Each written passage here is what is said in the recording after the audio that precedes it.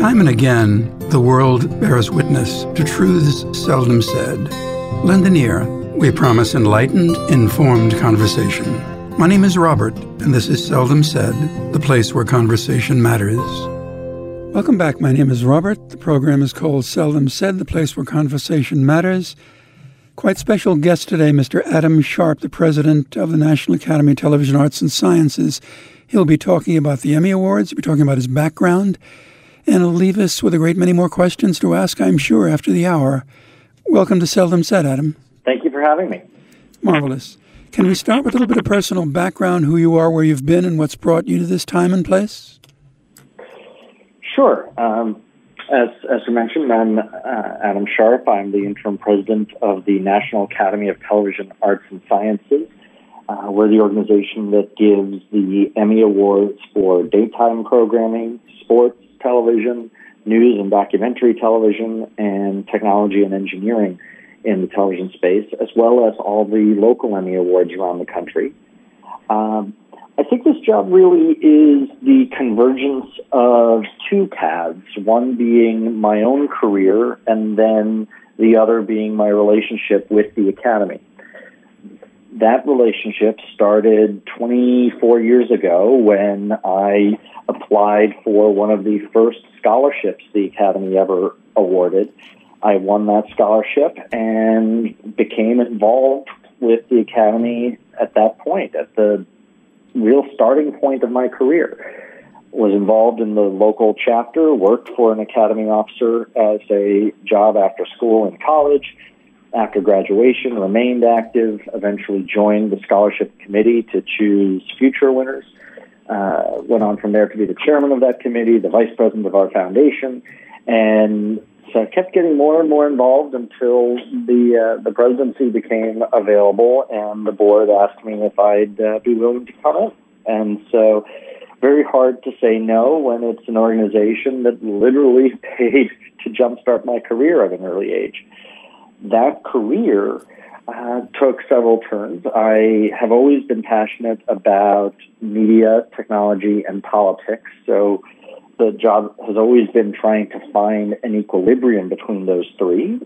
The career started working in television at NBC News, went down to Washington and worked on Capitol Hill for a few years, missed television, joined the executive team at C-SPAN, and then what was then a small startup came calling called Twitter. And I was their first hire in Washington and built out their global news, government, and elections team. Left 6 years later, and here I am now. So a lot of that background in media and technology and how the convergence of those are changing the TV industry are proving very beneficial in this role. And then, obviously, the background in politics certainly has relevance when it comes to the regulatory issues in our space, working with our different members and chapters at making sure we are serving those constituencies well. So it has been another one of those equilibrium opportunities.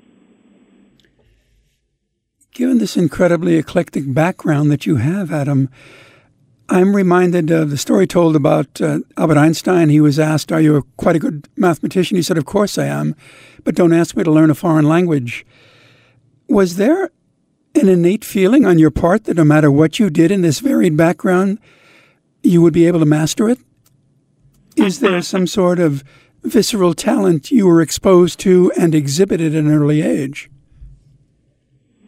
I think for me, it certainly is a aversion to boredom that was a big driver there, and led to what was perhaps more breadth than going the route of trying to become an expert in just one discipline. My interest and fascination was always in the intersection between these and knowing just enough to see opportunities and understand how to build strategies around those intersections. And so, for example, I was a computer engineering concentration in school. I learned to code. I still write code from time to time. I wouldn't consider myself a software engineer, but I know just enough to be able to have intelligent conversations with software engineers, recognize the limitations and possibilities of different tools, and as a result, bridge that communication gap between the more creative media community and the more technical engineering side. That certainly served me well in my role at Twitter, is serving me well now in this role. And so I wouldn't necessarily say it was that I was going to master everything, but it was an attraction to those connections between mastery and surrounding myself with those who mastered each individual field. For someone young in the audience who's saying to themselves, I'd love to do what this gentleman has done, would you recommend that he become at least viscerally expert in a porridge of ideas, or simply focus and concentrate on one aspect of the career? I think in today's age, the more multidisciplined one can be is critical, and keeping options open, not getting too focused on just one thing, and if that doesn't work out, then the sky comes falling. The lion's share of my career, the biggest chunk of my career in one place, was the job at Twitter. And I often remind people that that job, which is the one that's made the biggest chunk of time in my career, certainly the biggest chunk of income in my career, and certainly the biggest chunk of recognition and opportunity in my career. This was a position in a company, in an industry, none of which existed the day I graduated college. And the classic cliche question of what do you want to be when you grow up? Well, it turns out that dream job isn't one that could even have been specified, because as late as my college years, it didn't exist. And yet, I was able to define, I'd like to do something where I can keep exploring my passions at this intersection of media, technology, and politics. And sure enough, eventually the industry turned in a way that created that position in a way it didn't necessarily exist at the time, and I went from career ADD to the unicorn they were looking for. I think there is some element there, though, of some core skills that go across different disciplines.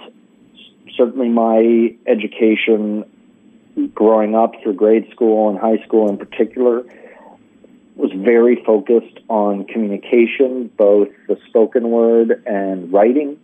It was a priority of my parents, and I think if you are able to get to a point where you can write convincingly and effectively and speak comfortably and effectively, those two tools give you keys to just about any kingdom you choose to explore. Can you figure or point to an epiphanal moment, that so-called Damascus moment, Adam, where you said to yourself, this is what I wish to do, at least in the near future, if not for my life? Oh, well, I had a number of those moments when I was at Twitter, for sure. But I've had a number of those moments in other periods of my career as well. And so it's like, for all this talk of the intersection of media, technology, and politics, one of the moments that probably most comes to mind, or just immediately jumps to mind, is one that was much more heavily to the political side, and that is I was Deputy Chief of Staff to a U.S. Senator from Louisiana in the wake of Hurricanes Katrina and Rita and the disastrous levee breaks and flooding that followed. And in that experience, being able to leverage my media understanding and technical skills to be effective in serving her and effective in communicating our message on a national level and the needs of the state on a national level at a time when FEMA, the Emergency Management Agency, was completely underserving the need, and where elected leaders in Washington were resistant to necessarily the investments necessary to fill it. That was an environment where I felt by leveraging all these skills from different disciplines to have an immediate and direct impact, truly life and death situation for the constituents I was serving, that was extremely rewarding and one that made me feel happy and that, okay, this is what I want to do.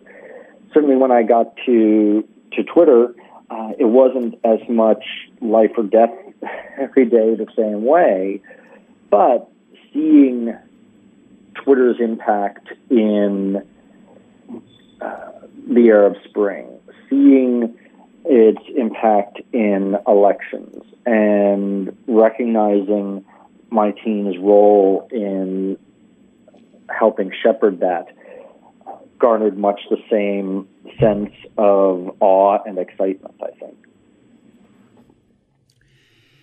Events such as Katrina, Adam, seem to speak to themselves. What you're doing now with the National Academy deals with individuals creating an atmosphere. So basically the writer, the author, the projector, the actors themselves are creating an air, an aura of drama. How important is that in judging a program that deserves an award? Well, I think there's multiple aspects that go into it. And certainly the core mission of the organization is to celebrate excellence in the medium. And certainly television for the last several generations has been, I think, the defining medium of our culture. No offense saying that on the radio. And the radio certainly shaped much of the culture of the country before that and much of early television. But I think that there is a need to constantly push for excellence in that when television is at its best at shaping the culture, it is holding up a mirror to the culture. It is helping us understand each other better. It is helping us make the culture better and more informed. When it is not achieving excellence, it is doing the opposite. And so that's where I think those individuals, whether it is a journalist where clearly that path to being informative and helpful to the culture is very direct, or the writer of a drama that is making choices every day in crafting characters that wind up influencing our perceptions, influencing our hidden biases. All of those have an impact on our culture and our discourse and our relationship, and I think serves a important community function as well. And so if chasing that gold statue for the mantle is what inspires the pursuit of that, I think that benefits society as a whole. Interesting comment about a year ago from Sean Penn. He said that he didn't purely want to be an entertainer. Movies were too important for that. How important is pure entertainment in the judgment of the Emmys?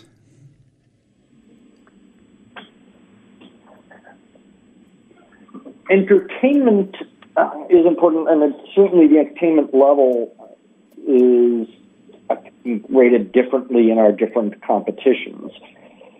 In our daytime Emmys, for example, where you have drama categories and more entertainment-specific categories, then it is a critical component, because at the end of the day, if the story isn't engaging enough to keep the attention of the audience, then it doesn't matter what social good you're achieving in it.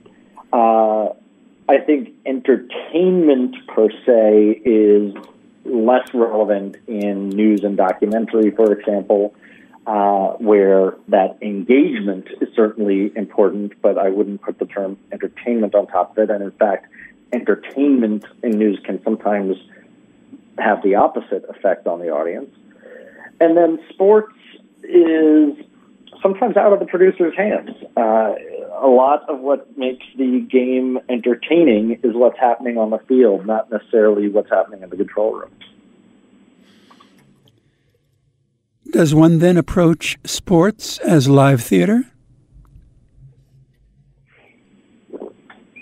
I think in many ways it is. I think there's different goals to be had. Certainly in my experiences in live theater, everyone is on stage with some intention of making everyone else look good on stage and raising the whole company, while in a sporting event, at least half the cast is focused on destroying the other half. But there's certainly unpredictability that adds certain elements of excitement and entertainment in sports, and to a certain extent in news and in non-scripted daytime programming like game shows and courtroom shows and the like. We're within 1 minute of our first break, Adam. It's gone by very quickly. That's usually indicative of an interesting program. I'd like to return with perhaps your take on the high school entries and the awards given to the young. This seems such a complex and complicated profession that one might judge what are the criteria for someone 16 who wants to create something that will be remembered, broadcast, kept, recorded. I'd like to know what you're looking for, what the Academy is looking for, and how a young person who really is motivated to try this as a career, how he can approach it, how he can introduce himself and take his interest and acumen and apply it to something productive and creative. We'll be back in a moment. This is Seldom Said. My name is Robert. This is Seldom Said with Robert Amato. Welcome back. The program is Seldom Said. My name is Robert. Special guest, Mr. Adam Sharp, President of the National Academy of Television Arts and Sciences. Adam, very quickly segueing into that last question, Fred Astaire never tripped. I would imagine a 15-year-old trips over his shoelaces every morning. What are you looking for in a high school entry? Oh, I think it's important to note first that we look at high school entries in two different contexts. One are our student production awards that we are awarding this year on October 18th, and those are for specific pieces of work by these young talents. And then we have our 5 national scholarships, which are more of a whole student aspirational view and looking more directly at their future potential. I think in many ways we look at the same things with each, and with some shades of difference. I think the first thing to note, obviously, is that there tends to be a greater weight given to access to tools. In our national competitions, each of the networks, you can be reasonably confident, are going to have somewhat consistent access to technology to work with. That is not necessarily the case at the academic level. And you do not want to be in a position where, because someone is a student at a lesser funded public school, that they do not have the same ability to have their talents recognized as a student at a very well-funded private school, for example. I think the judges, therefore, have to really focus on trying to look past the bells and whistles to really get down to what is this individual's contribution and talent and what they are trying to achieve. And, we talked earlier how important is entertainment, how important are these other factors. That's where every time I've been involved in judging these things, it really comes down to what is the story they are trying to tell, and are they telling it well? Are they drawing me in? Are they making me want to get to the end of the story, whether it is a news piece or a comedy or a dramatic piece? And that you can do effectively. I remember one student who won a scholarship last year where, technically speaking, it was probably among the lowest production values of any of the entries we looked at. It was all cell phone video, and I'm not even talking high-end iPhone, Android, HD cell phone video. I mean flip phone, 15 frames per second, grainy. But the story was so compelling and so engrossing and so well-paced, and it was very clear what they were trying to convey to the audience, and did it in such a great way that you almost forgot the technical quality. That, when you're looking at professional entries, you might not forgive as readily because you say, oh, well, they had the tools to make something better. We often, especially in the artistic endeavors, use the word genius, but we perhaps overuse it. Have you encountered a moment in your career where you honestly said, my God, what I've just seen, this is Orson Welles, this is something special? At Twitter, I especially there felt that quite often. There were a number of occasions where I said, I'm sitting in the room with the smartest person I've ever met.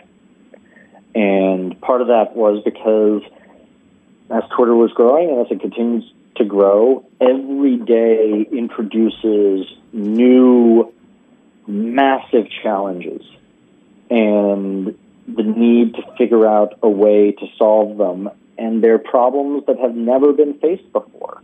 I think in all the coverage of Russian bots and abuse and all these other problems on the social platforms, a lot of the reason why these things weren't contemplated was that these tools didn't exist before. The opportunity for these abuses didn't exist before. So it just was a limitation of imagination. But then when the problems are identified and you put people in a room with a whiteboard and say, okay, we need to find the answer to this, the genius was on quick display by a number of colleagues. And so I definitely saw it a lot there. And then there's routinely those opportunities in the Emmy context, because we've been around now doing these for almost 60 years. And if you can still watch something and say, wow, I've never seen that before, when we're talking 60 years of 24/7 television on now hundreds of broadcast and cable networks, plus hundreds, actually thousands of local TV stations, plus now streaming and so on and so forth. When in those billions of minutes of video constantly being created, you could still watch something and say, wow, that's different. That also gives me that reaction, though I'm rarely in the room with the person responsible for it when I'm watching that product. Now, as president of the National Academy of Television Arts and Sciences, Adam, one can presuppose that you have certain personal goals you'd like to see come to fruition. In very generic and perhaps specific terms, if you so choose, the National Academy, can you specify its goals, efforts, and achievements for those who have never heard of it? They must have been living in caves, but for the purpose of argument. Well, if there are people who've never heard of it, fixing that is definitely one of my priorities and goals for the future. The ultimate objective of the Academy is the same today as it was 60 years ago, and that is to recognize excellence in television. And we do that through a number of ways. We honor excellence through our Emmy Awards, Trustees Award, and Lifetime Achievement Emmy Awards. We celebrate it through the awards ceremonies and other events. We try to foster it through mentoring and discussions and programs run through our 19 regional chapters around the country. And we try to shepherd it by identifying rising talent through the high school student production competition and the scholarship program to make sure that there is another generation committed to that excellence moving forward. That goal set, that vision, that duty is the same today as a half century ago and doesn't really change. What has changed, though, is that critical word in the middle of it, which is television.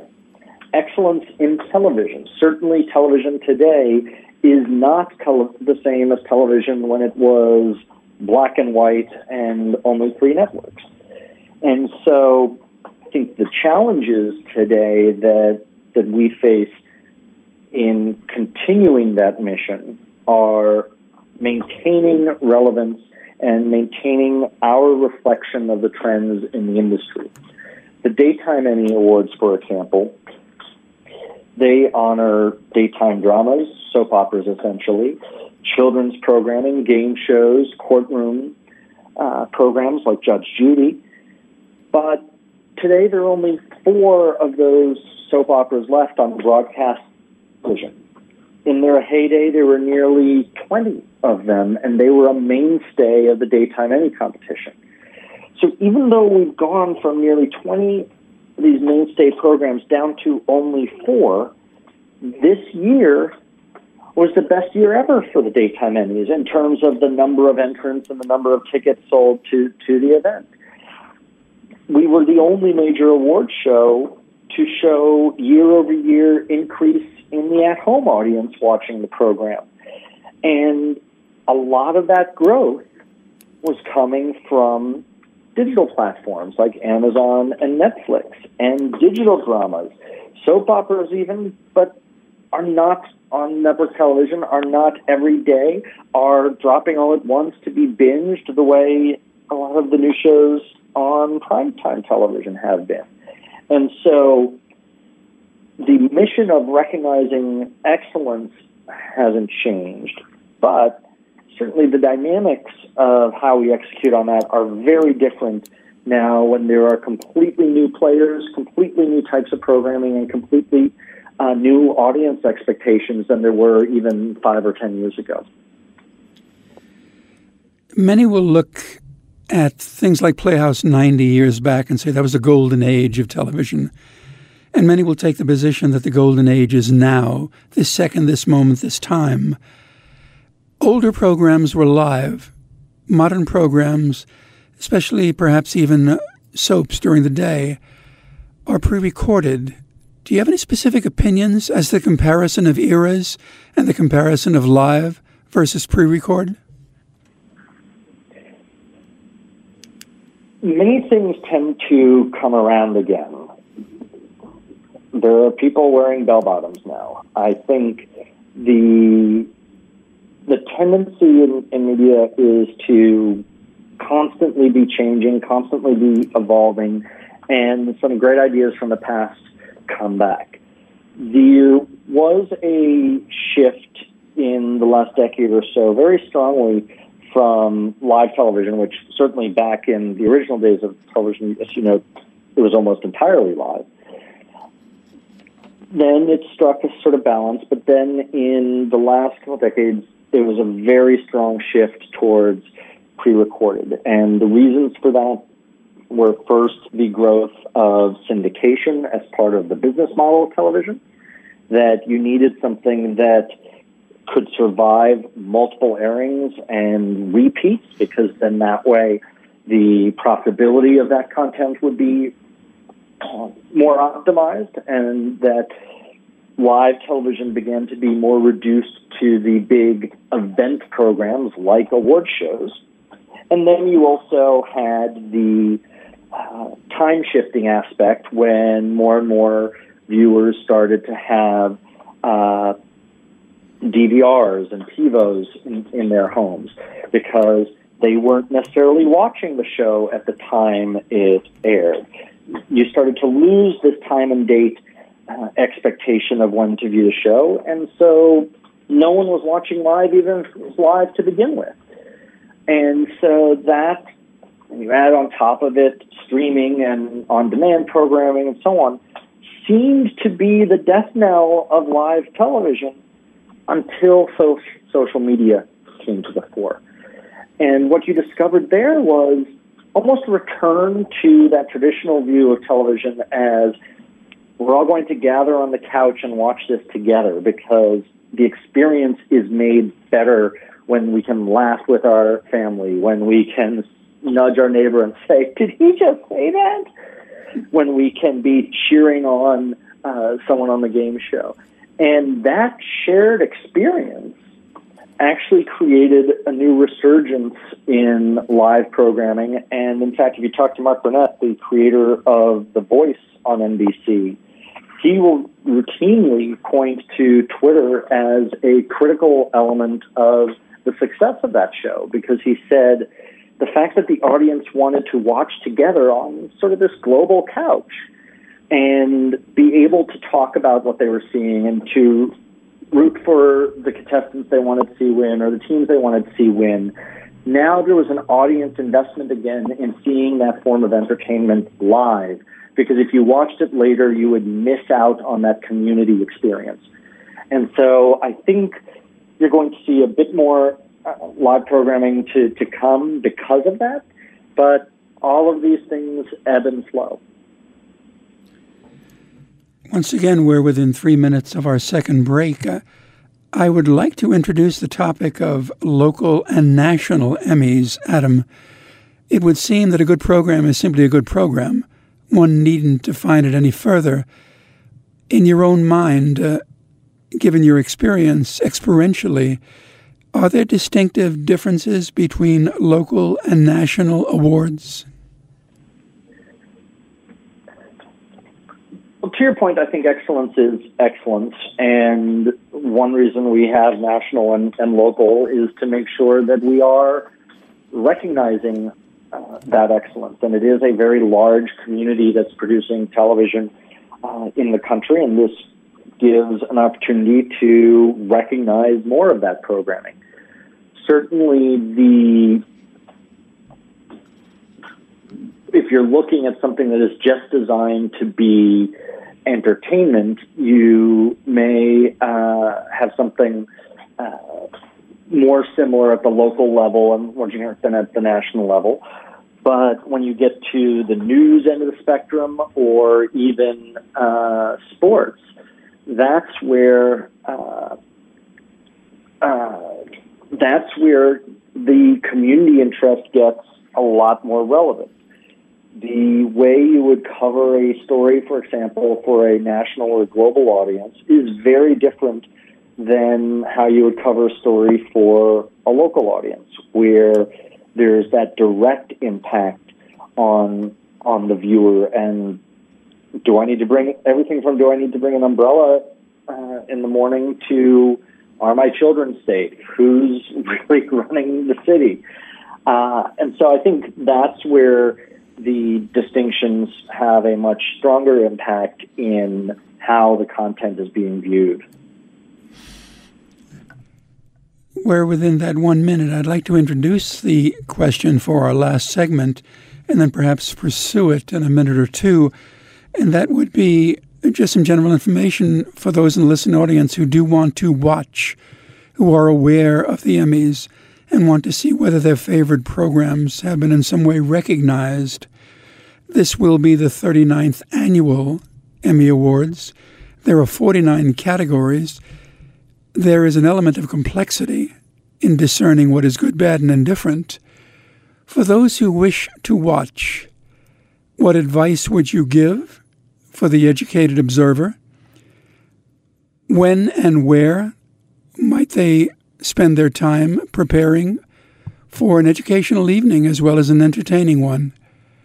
It would be something that would be worthwhile in preparing people to discern what is good, what is bad, and what is simply apocryphal. We're going to be back in a moment, hopefully with a discussion of that question. This is Seldom Said. My name is Robert.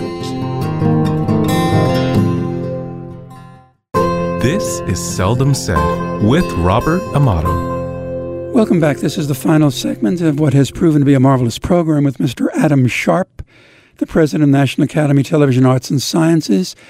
Adam, to return to that question positive just before the first break, would you like to see the audience perhaps more appropriately prepared so that they not only enjoy the program, seeing a star, hearing a song, watching a dance, but so that they are aware of the difficulties, the intricacies, and the pure genius, the creative artistry that goes into some of these programs that are extraordinary? Well, I think you raise a strong point there, that on one hand, the audience often doesn't understand what goes into a lot of these productions, and awarding these skill sets is one way of drawing attention to that, but it's not the only way, and I think it's something that in the year to come we have plans to try to tell those stories more effectively through social media and on our website.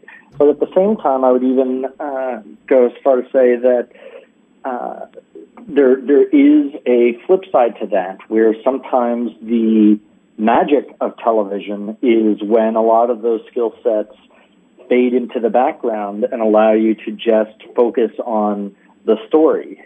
If your attention is being drawn to a technical element, if you are focused on the lighting, the special effects, the set design at the expense of the story, then that can have the opposite effect. So I think there's everything in moderation. Have you ever, either personally or professionally, been moved by something that is pure whimsy? Just that little act of faith that has you sitting back in a chair and wondering when the next moment will come? Yeah, I think oftentimes you have surprising moments. I think certainly now, and we're going into a new television season now, so I'm sure we'll see even more programming that brings surprises like that. Certainly saw it at Twitter, where a lot of things were happening for the first time. When we first did a town hall on Twitter with the president, at that time President Obama, and no one knew if this would work. And then, oh wow, you can have a meaningful conversation with over 100,000 people participating. But sometimes, people just surprise you.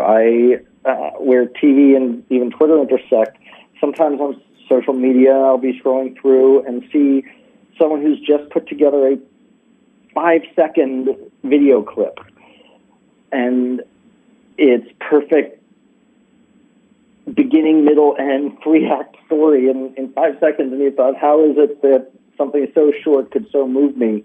But it's just a representation of the talent of the creator. You've mentioned the news. You've mentioned President Obama at the first town meeting. You've been called the human embodiment of Twitter. It's an incredible statement to say about any human being. It's a commemoration, a judgment of your abilities and what you've achieved. But now we live with these terms like fake news and misinformation, reanalysis of an analysis. Are you optimistic that there will be positive change so that perhaps not the Edward R. Murrows and so forth, but people of their ilk will return to the stage and be judged for their Emmys? Well, I certainly think the New York Times' moniker for me was seen as much more of a compliment at the time it was given, when it was a reflection of my communication skills and conversation skills and relationship building across the aisle in Washington, D.C. Right now, I'm not quite sure if you said someone was the human embodiment of Twitter, it would be seen as much of a compliment.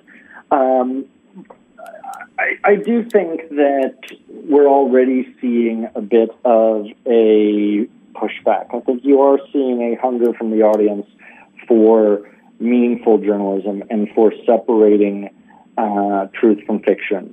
And there's very few people who actively say, I'm looking for fake news. I don't want to be told the truth. The challenge is that the technology is such that you no longer have the same gatekeepers to information as before. And that is both a blessing and a curse. It gives a microphone to so many people who were voiceless in the past, and that's what has given you the strength of the Black Lives Matter and Me Too movements. But it has also given more voice to the bad actors who then abuse that system. And where the companies and the government need to step up are in developing the tools and providing the context for viewers to be able to tell the difference and choose truth. When you use that term, truth, is such a powerful term.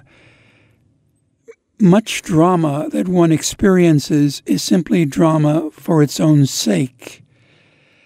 How important is the truth behind a presentation in the judgment of an Emmy winner? A person who perhaps doesn't have the technological skills or artistic achievement, but is presenting something that is, at core, a heartbeat. Truth in its myriad definitions is essential. But which definition is applied, I think, is very subjective and a function of which competition and which category and which award you're looking at. Certainly in the News and Documentary Emmy Awards, which we're presenting in New York next Monday, October 1st. Those have just fundamental truth. This is journalism. This is documentary. It is not a ground where you would be honoring falsehood as excellence. In a fiction category, such as some of the dramatic presentations that we honor at the Daytime Emmy Awards, well, that's fiction. It's not designed to be or claimed to be a true story. And yet, there are truths that need to be honored. There has to be truth to the character. There has to be truth to the story. You've heard the phrase jumping the shark, referring back to a legendary Happy Days episode, but it speaks to this notion of when a show goes for some creative leap that goes outside the bounds of what you expect of that character, of that story. And so it's a show that hasn't been true to those cores, even if the factual nature of the world isn't the relevant piece. Now, Adam, you speak from the pinnacle of your profession. In the metropolitan area where we're speaking from now, where my station is, many of the artistic budgets are the first to go. You, as president of the National Academy, what would you propose for a curriculum budget? What would you propose be taught in a classroom that pays homage to what you're judging and what you're doing and to the creative artistry that you recognize? Well, certainly, I think a greater emphasis on media literacy and just, as you put earlier, finding and noticing that fake news, where the younger generation more and more are getting their information, getting their entertainment from social media and not traditional channels, which means that their information is not necessarily going through that same editorial filter that our generation or our parents' generation had around such information. And that does shift some of the burden to the consumer to determine what's true or not, or who to trust or not. And I'm not sure we're educating young people well enough on how to determine that in the world. And that, I think, is across the board, even for those who aren't planning on entering this industry themselves.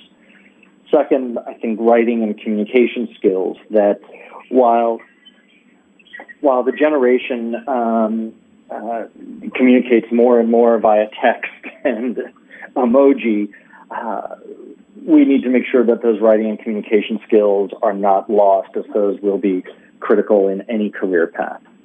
And then specifically to our industry, I would say technology changes. And while it is tempting to buy the latest toys, the latest gadgets, the latest tools, the theory being that you want to prepare the students for what they are going to encounter in the workplace, that's all fine and good, except for the fact that by the time someone graduates and gets into the workplace, those technologies are probably going to be on their way out the door anyway. But what is persistent is the need for constant storytelling and communication. And so opting to invest in the toys and not the creative skill set, I think, is the wrong choice. I would much rather see a student working on 5-year-old equipment, but really focusing on story and narrative building and the choices they have to make as a creator than just giving them all the bells and whistles, but no creative structure to it. A bifurcated question, if I may. Firstly, on a personal level, for many in the listening audience, how do you manage to balance so many plates in the air? You're here, there, everywhere, before, present, in the future. And secondly, there is this new organization and new focus that you brought into your professional life called Sharp Things. Would you describe it, its purpose, and what you hope to do with it?